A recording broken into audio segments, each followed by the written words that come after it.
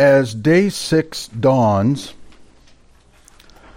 we see an almost completed earth in the completed expanse of the heavens. On day 1, the primal heavens and primal earth are created. Empty, shapeless, void. The earth is utterly dark and covered in surging waters. And after this, God creates primal, eternal, elemental light. Remember, for the final eternal state of man, there will be no need for light. Remember that from the last class, Revelation 21:23. On the new earth, the new Jerusalem, we will not need the sun. We will not need the moon. We will not need any light because God will be our light. All the light we need will be supplied by the Godhead. There's no reason not to assume that was also true in eternity past, prior to creation. The Godhead had all the light they needed even before they created elemental light. Day 2, God does something that will be of vital importance to all the future beings on earth. He creates the first heaven, which will be an expanse between the waters on the earth and waters above, that is, the clouds. Thus, earth will have a surrounding atmosphere, necessary not just for future birds in which to fly, but necessary for a suitable climate for beast and man. Day 3, next, God separates the waters on earth's surface so that the dry land can emerge. Immediately within the same day, the fertile dry land sprouts fully mature vegetation, plants and fruit trees bearing mature fruit with seeds. Day 4. The following day, day 4, God populates the second heaven with planets and stars, including the nearest star, our sun, to give light on the earth and rule the day, and earth's moon to rule the night. These two lights he ordains to separate the light from the darkness. All these lights that dwell in the second heaven, space, receive the light that will shine down on and be used by man from that elemental light created on day 1. Then day 5. Now begins the systematic populating of this brand new earth. There's no reason scratch that. There is reason and logic behind this. One might even say an intelligent design. There's a catchy phrase. I looked up intelligent design, found it on Wikipedia, which is not one of my normal resources. And I was amused by this. Quote, intelligent design is a pseudo-scientific argument for the existence of God, presented by its proponents as an evidence-based scientific theory about life's origins. Proponents claim that certain features of the universe and of living things are best explained by an intelligent cause, not an undirected process, such as natural selection. Intelligent design is a form of creationism that lacks empirical support and offers no testable or tenable hypotheses, and is therefore not science. End quote. Okay, that's the opposing camp. God, the most intelligent designer there's ever been, will populate the earth in order from the least to the greatest, or perhaps more accurately from the lowest to the highest beings. He will begin with those that swim in the sea, followed by those that fly in the expanse immediately above the surface of the earth, that is, the sky. These will include far more than just fish and birds, but some aquatic reptiles and great sea monsters, God's word says. And I would suggest flying dinosaurs such as pterodactyls. Their Creator not only declares this good, but surprisingly blesses these two kinds, ordaining them with the power to be fruitful and multiply, and fill the waters in the seas, and let the birds multiply on the earth. So now we come to the sixth and final day of creation, the first part of which we will look at in this session. But let's begin by reading the full account of the last day, beginning with verse 24 in Genesis 1. Then God said, "Let the earth bring forth living creatures after their kind, cattle and creeping things, and beasts of the earth after their kind." And it was so. God made the beasts of the earth after their kind, and the cattle after their kind, and every creeping thing of the ground after its kind. And God saw that it was good. Then God said, "Let us make man in our image, according to our likeness, so that they will have dominion over the fish of the sea, and over the birds of the sky, and over the cattle, and over all the earth, and over every creeping thing that creeps on the earth." And God created man in his own image. In the image of God he created him. Male and female he created them. God blessed them. And God said to them, "Be fruitful and multiply, and fill the earth and subdue it, and have dominion over the fish of the sea, and over the birds of the sky, and over every living thing that creeps on the earth." Then God said, "Behold," you're welcome, "I have given to you every plant yielding seed that is on the surface of all the earth, and every tree which has the fruit of the tree yielding seed. It shall be food for you. And to every beast of the earth, and to every bird of the sky, and to everything that creeps on the earth, which has life, I have given every green plant for food." And it was so. And God saw that all he had made, God saw all that he had made, and behold, it was very good. And there was evening and there was morning, the sixth day.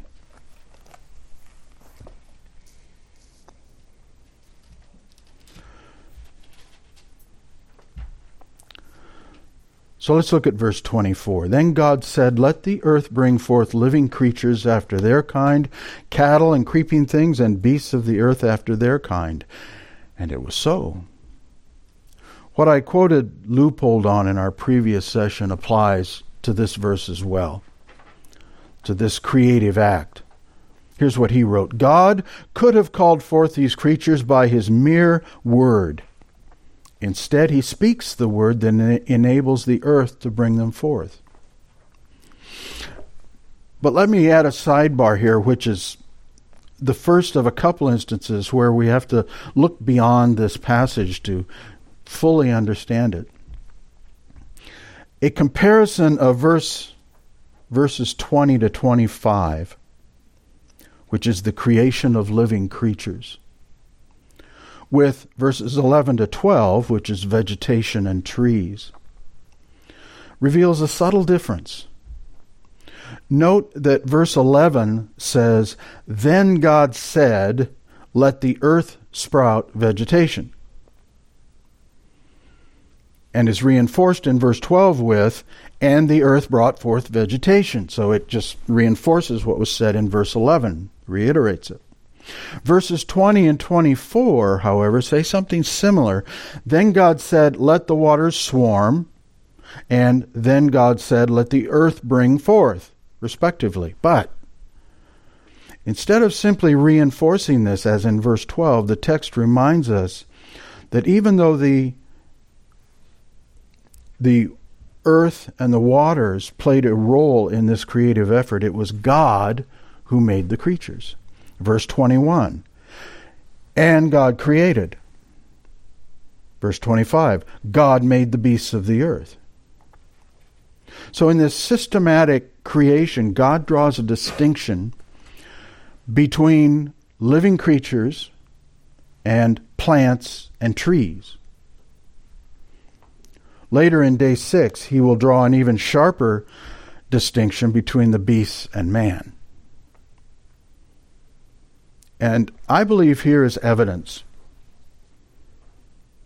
for the sovereignty of God. God is sovereign and holds the right to establish a hierarchy within his creation. He calls the shots. 1 Chronicles 29:11, Exodus 33:19, and Romans 9:14-18. Once again, we have living creatures, which is, in the text, it's in the Hebrew, it's soul of life. And as I pointed out in our last session, even though these land animals, as well as the aquatic and flying beasts, have souls, that doesn't mean the same as it does with man. The soul in this regard means merely an animating principle. They breathe, they have life, as opposed to trees and plants.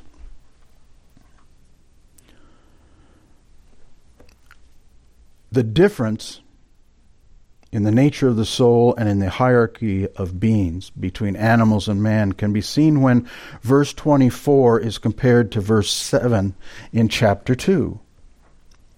Look at that. Verse 7 in chapter 2. Then Yahweh God formed man of dust from the ground and breathed into his nostrils the breath of life. And so the man became a living being. That's just interesting comparison. I love learning this stuff as I'm studying to prepare this. We see two differences, one subtle and one more pronounced, between the chapter 1 and chapter 2 accounts. First, as to the soul, we see that the process is inferior to that for man. I said that wrong. You know, I have, about 5 different pairs of glasses with different lenses in them. Not one of them is right for right here. It makes me crazy. Okay. But I digress. I told the last time I got glasses, I said, they're too far away. I'm sitting at my desk and I can't read. I have to back up like this. Okay, I'll give you glasses that are closer. Now I have to be like this.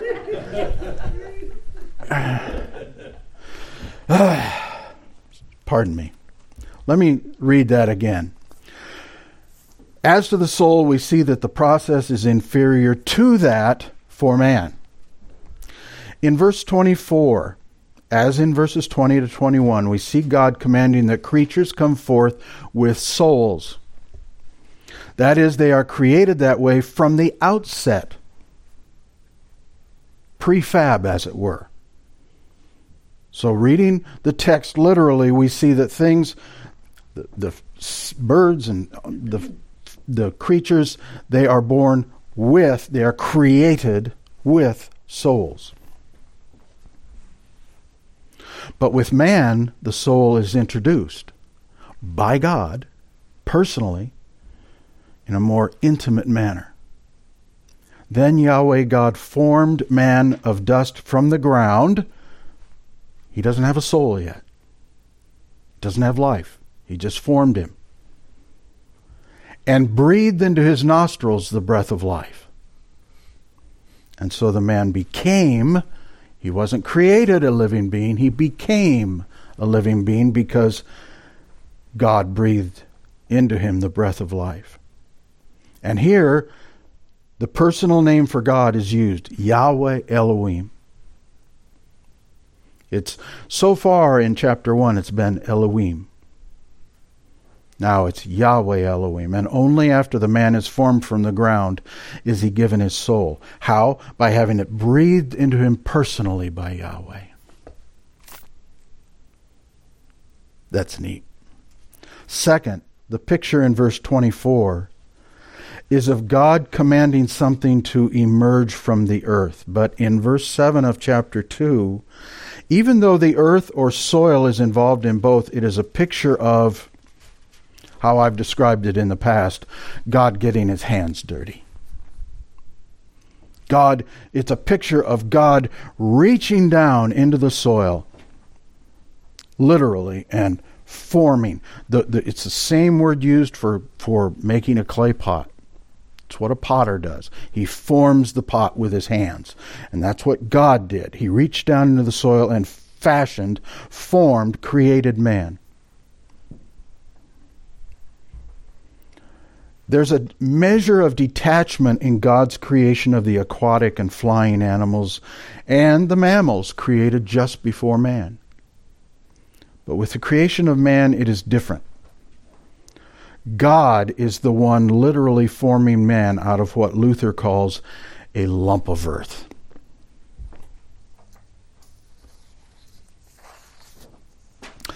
Yet,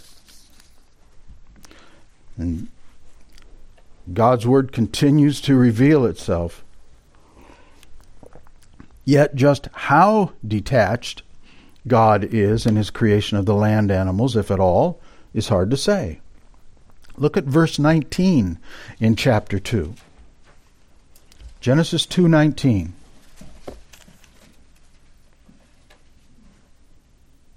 And out of the ground the Lord God formed every beast of the field, and every bird of the sky, and brought them to the man to see what he would call them. And whatever the man called a living creature, that was its name. So, do you see the difference? Do you see that? In verse 24, God said, "Let the earth bring forth." Ooh, he's detached. He's letting the earth do it for him. That's kind of, But then in 2:19, out of the ground, Yahweh God had formed every beast. Same word, formed with his hands. Same word.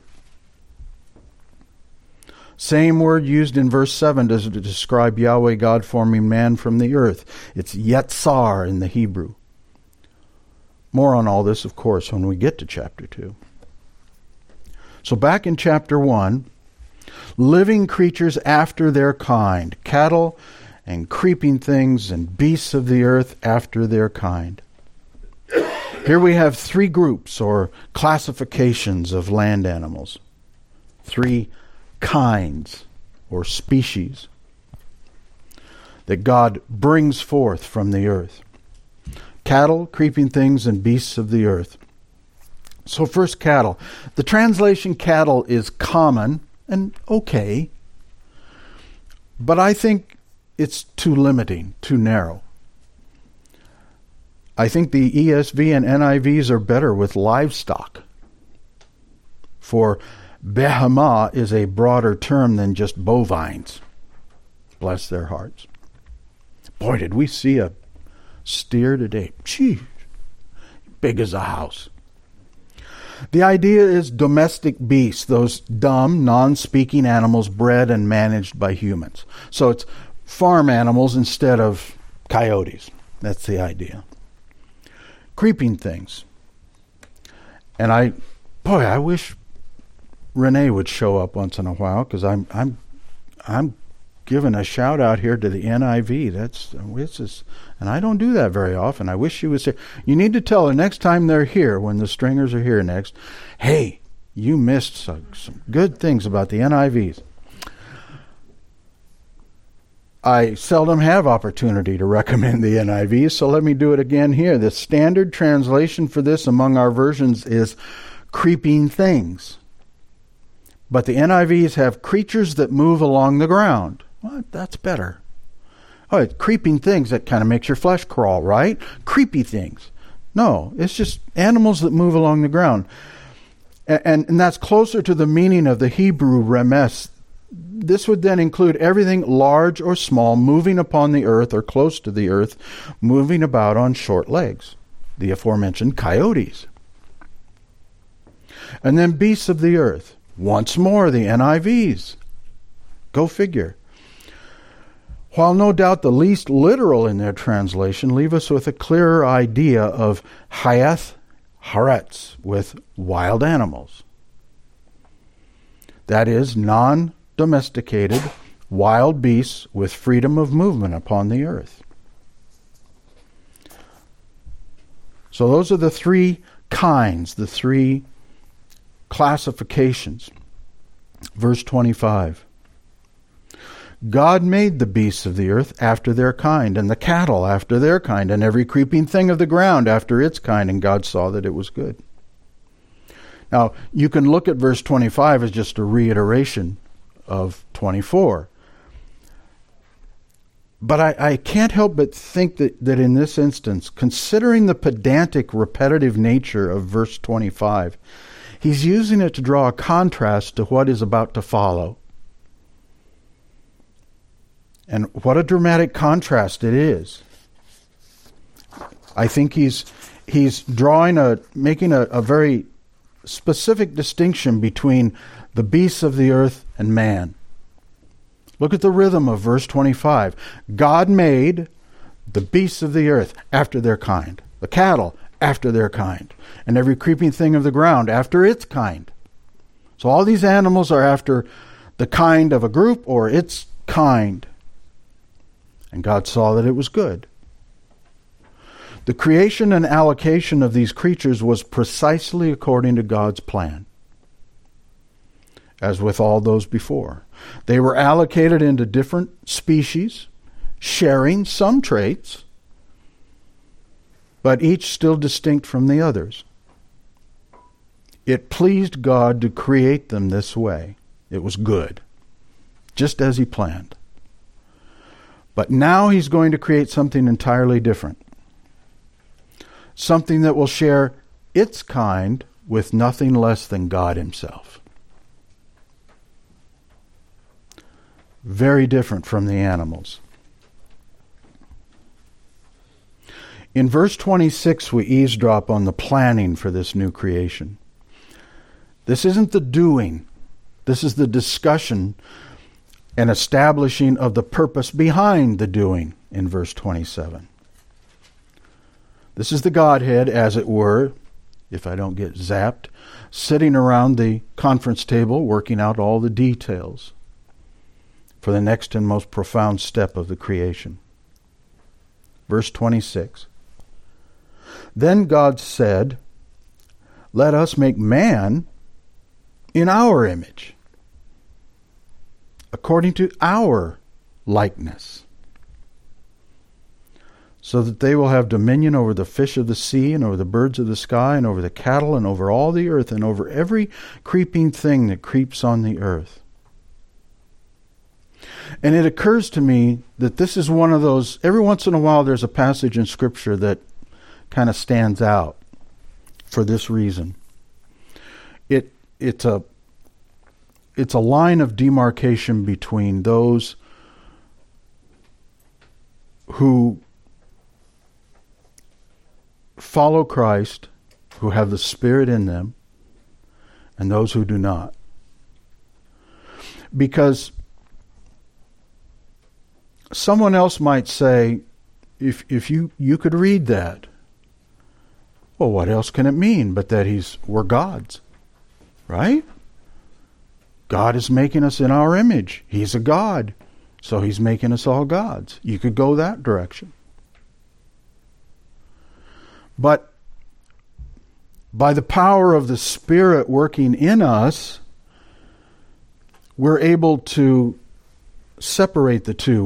We're able to understand that God has made man special, and because we are containers of the Spirit of God.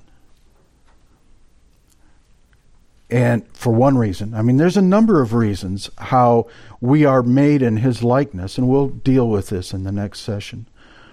But it doesn't make us gods.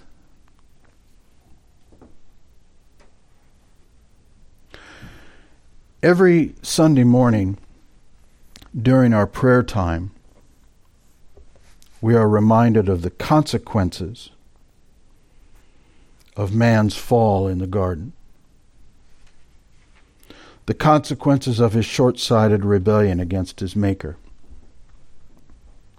This twisted, depraved, painful, disease-ridden, cancer-ridden, groaning world in which we live is the direct result of the first man and woman forgetting, even for just one moment, one fatal moment,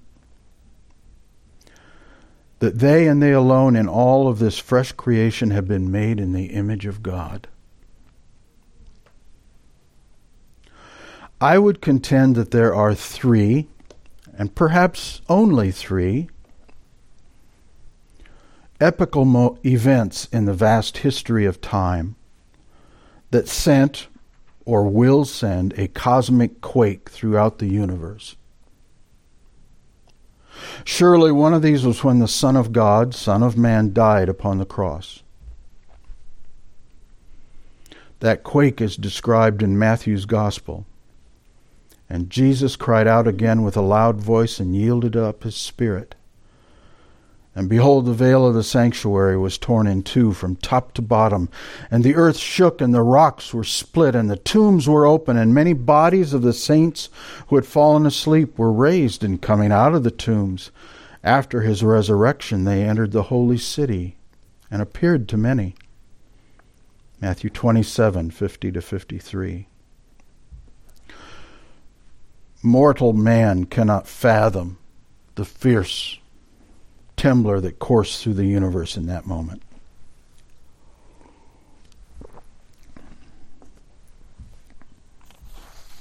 Like unto his death on the cross will be Christ's return. The universe will quake, but most especially this earth will be literally torn apart and reshaped, as is described in profound detail in Zechariah 14, when Christ once again stands upon the earth. Zechariah 14, 4-10. The first event, however, to cause such a shudder and tremor throughout earth and the heavens occurred not long in cosmic terms, after the first week of creation. And we have to understand the depth and impact of that betrayal before we can truly comprehend the supreme grace that a holy God dispensed upon the human race on this sixth day. Then, of course, it works from the opposite direction as well. Understanding the unimaginable grace of being made in God's image reveals the true nature of the insidious action of Adam. One informs the other. We have clearly seen, as we've progressed through the days of creation, that creation was no higgledy-piggledy mishmash of random acts, but a well-ordered, systematic plan that began with the elemental basics, then moved steadily and logically into the more detailed aspects of the universe and this world. This plan, as made clear in the Genesis narrative, was earth-centric. Everything was being created for the benefit of this globe we call home. And now we see, and will see, that it was all being done for the benefit of man. The lights in the heavens, the animals, the trees, the bushes, the plants, the fruit, all for man. God didn't do all this for chipmunks or garter snakes or polar bears. He didn't do it for the trees, as disappointing as that may have been for J.R.R. Tolkien, who loved trees. And he didn't do it for the fish in the sea. No, he did all this for human beings. And it's a measure of God's forgiveness and grace that even after Adam's betrayal, God would send His own Son as the price of man's eternal salvation. Could you do that?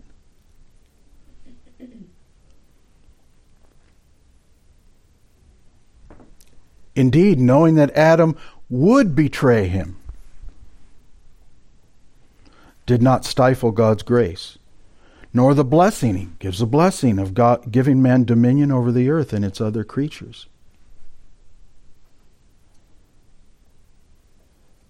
Chapter 3 will reveal in no uncertain terms that man's betrayal of his Maker was a cataclysmic offense that will reverberate not just through the heavens, but through time on earth, all the way through to the great white throne judgment of Christ. Revelation 20:11-15.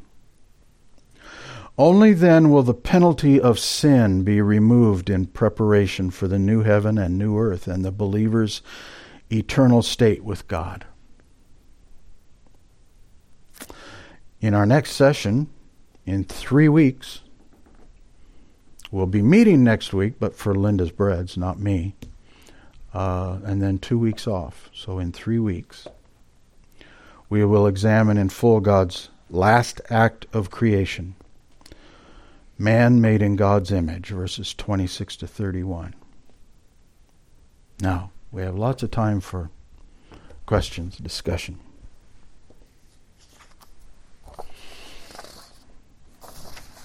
Or we could go home for pot roast. It's interesting that you put non-speaking animals. Yeah. Are there speaking animals? Sure. Parrots. Birds. Some birds talk. I knew someone would set me straight. And of course, cats talk. We all know that. You just have to know the language.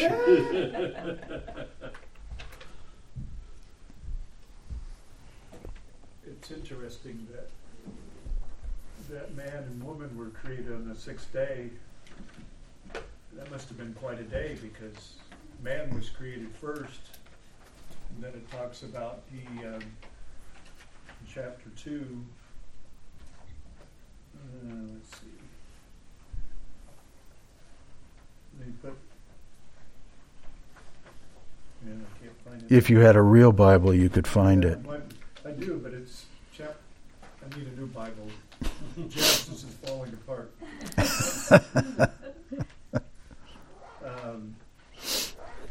It tells about how woman was created. Yeah. It wasn't. She wasn't created the same way as man, obviously. It's an interesting. So that's another kind of a highlight, I think. But there's some similarities. But yeah, the initial creation is different. Yes. And that's Little surgery was involved. happened the sixth day. So that's just something to think about. That she was, my ribs aren't feeling too good today, so I'll think about that. What is astonishing to me, studying especially chapter 1, is that how methodical it is. You know, growing up in the church and, of course, hearing about creation, you think, yeah, he did this, he did that, he did that, he did this, he did this, and it all adds up to, the world we live in. But it was more than that. It's very systematic and very logical. Something's going to be needed tomorrow, he makes something today that'll make it happen, or feed it. Or he does something that sets up the conditions for what is about to happen. Or he makes on this day someone who's going to eat something made that day. It's just very logical. And of course you would not expect anything less from God. Of course. Intelligent design. It's interesting, too, the man, he created sleep. Man had to sleep for... Thank goodness he created sleep. I wonder if we'll sleep in heaven. Linda especially is very, very appreciative of... If I sleep in heaven, I hope I don't have to wake up 2 or 3 times at night. Nice heavenly peace, sleep in heavenly peace, that's right. Let's not get too graphic. Yeah. about getting old.